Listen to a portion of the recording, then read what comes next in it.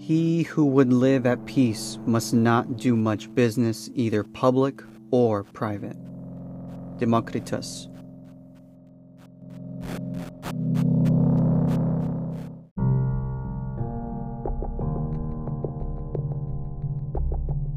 Thank you for listening in. If you enjoyed the podcast, please leave a 5-star review wherever you listen to podcasts. It really helps out the show.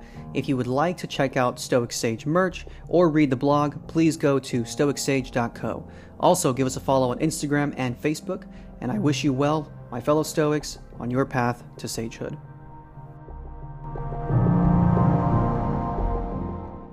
Hello, my fellow Stoics, and thank you for listening in to today's episode. Within the Stoic philosophy, Stoicism's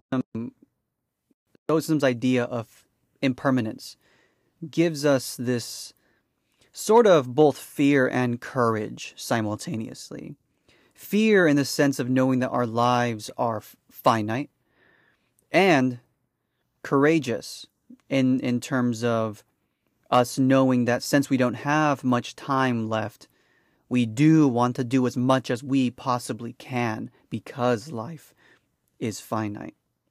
And now a lot of times that leaves us to think to ourselves, well, I've got to do this, and I've got to do this, and I have this to do, and I have to plan this, and this I can do. A lot of times it leaves us stretched thin with the idea that because our lives are finite, we must do as much as we possibly can to enjoy the sweetness of life. Now, as it relates to some either political endeavors that you want to see the world be better, you do numerous things, or with personal projects, or with making friends and going about and doing things. Whatever the direction may be, there are times where you'll notice, if you've ever done this, like myself, that all of these endeavors, you notice that some of them, left and right, don't always pan out. And pan out in the sense of they're not successful, they don't get much traction, they don't make a big enough impact.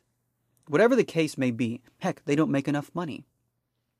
Whatever the case may be, how do Stoics act for the greater good despite these setbacks? And the greater good for our community, for ourselves, for our people, for the enjoyment of our individual life. And as I've said, Stoicism is great in the sense that it adds a bit of urgency to our lives, forcing us to spend our time on the things that are truly important. But it also makes us kind of extend our hands a little bit in that we may be stretching ourselves a little too thin. So Seneca wrote about this, and he advises us to focus on what matters and minimize the number of endeavors we pursue, because fortuna will sometimes favor us, but at other times will go against us. Therefore, it's better to focus on a small number of pursuits and to do our best with them than to scatter our efforts in many directions, each of which will be more subject to chance. Because, as the Stoics would say, fate permitting, fortuna. It's okay to do some things in life and want to take on certain endeavors. However, it is also important to take on that phrase from the Stoics, which is fate permitting. Sure, I will do X, Y, and Z. I will take on this extra project. I'll take on this new job. I'll take on volunteering here. I want to go and do a political pursuit, and I want to have a lover. But fate permitting. That is an additional thing to add to the idea of the Stoic principles of indifference. The preferred indifference, we kind of classify it in that direction, which is so long as fate allows it to be successful or that it works in my favor, then I will continue to do it. However, if at any point Fortuna decides, at this point in time, this is not in your favor, it is still but an indifference, and the Stoic response should be that we take a step back from it, that we no longer allow it to occupy our minds.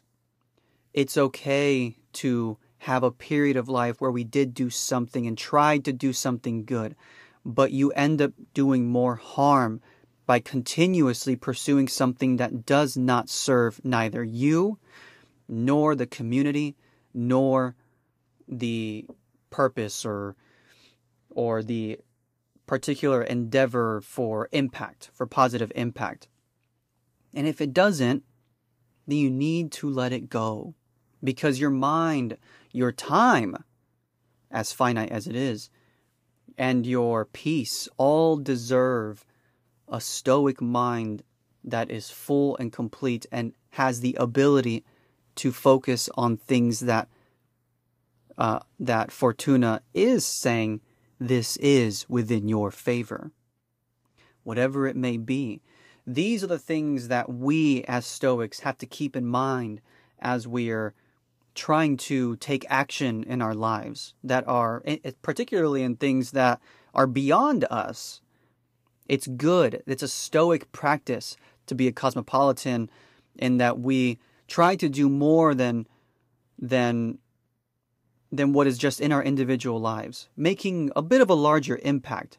But we have to remember to reserve ourselves, because fate permitting, some things will be successful and sometimes those things will not be successful. So you should volunteer for a political campaign if you like, but fate permitting. You should want to take on some new projects or new endeavors that will make you more money and more success, fate permitting. And you should go out and seek love and trying your best at trying to present the best version of yourselves for a potential lover, fate permitting.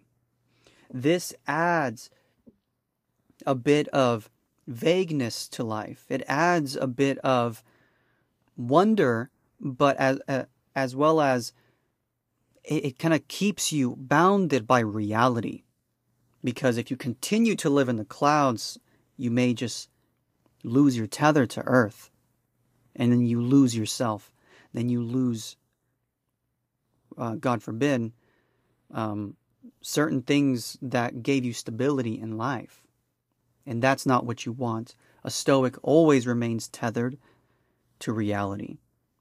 And when some things are great, you hold on to that and you keep focusing your efforts on that. But if it's not, then take a step back.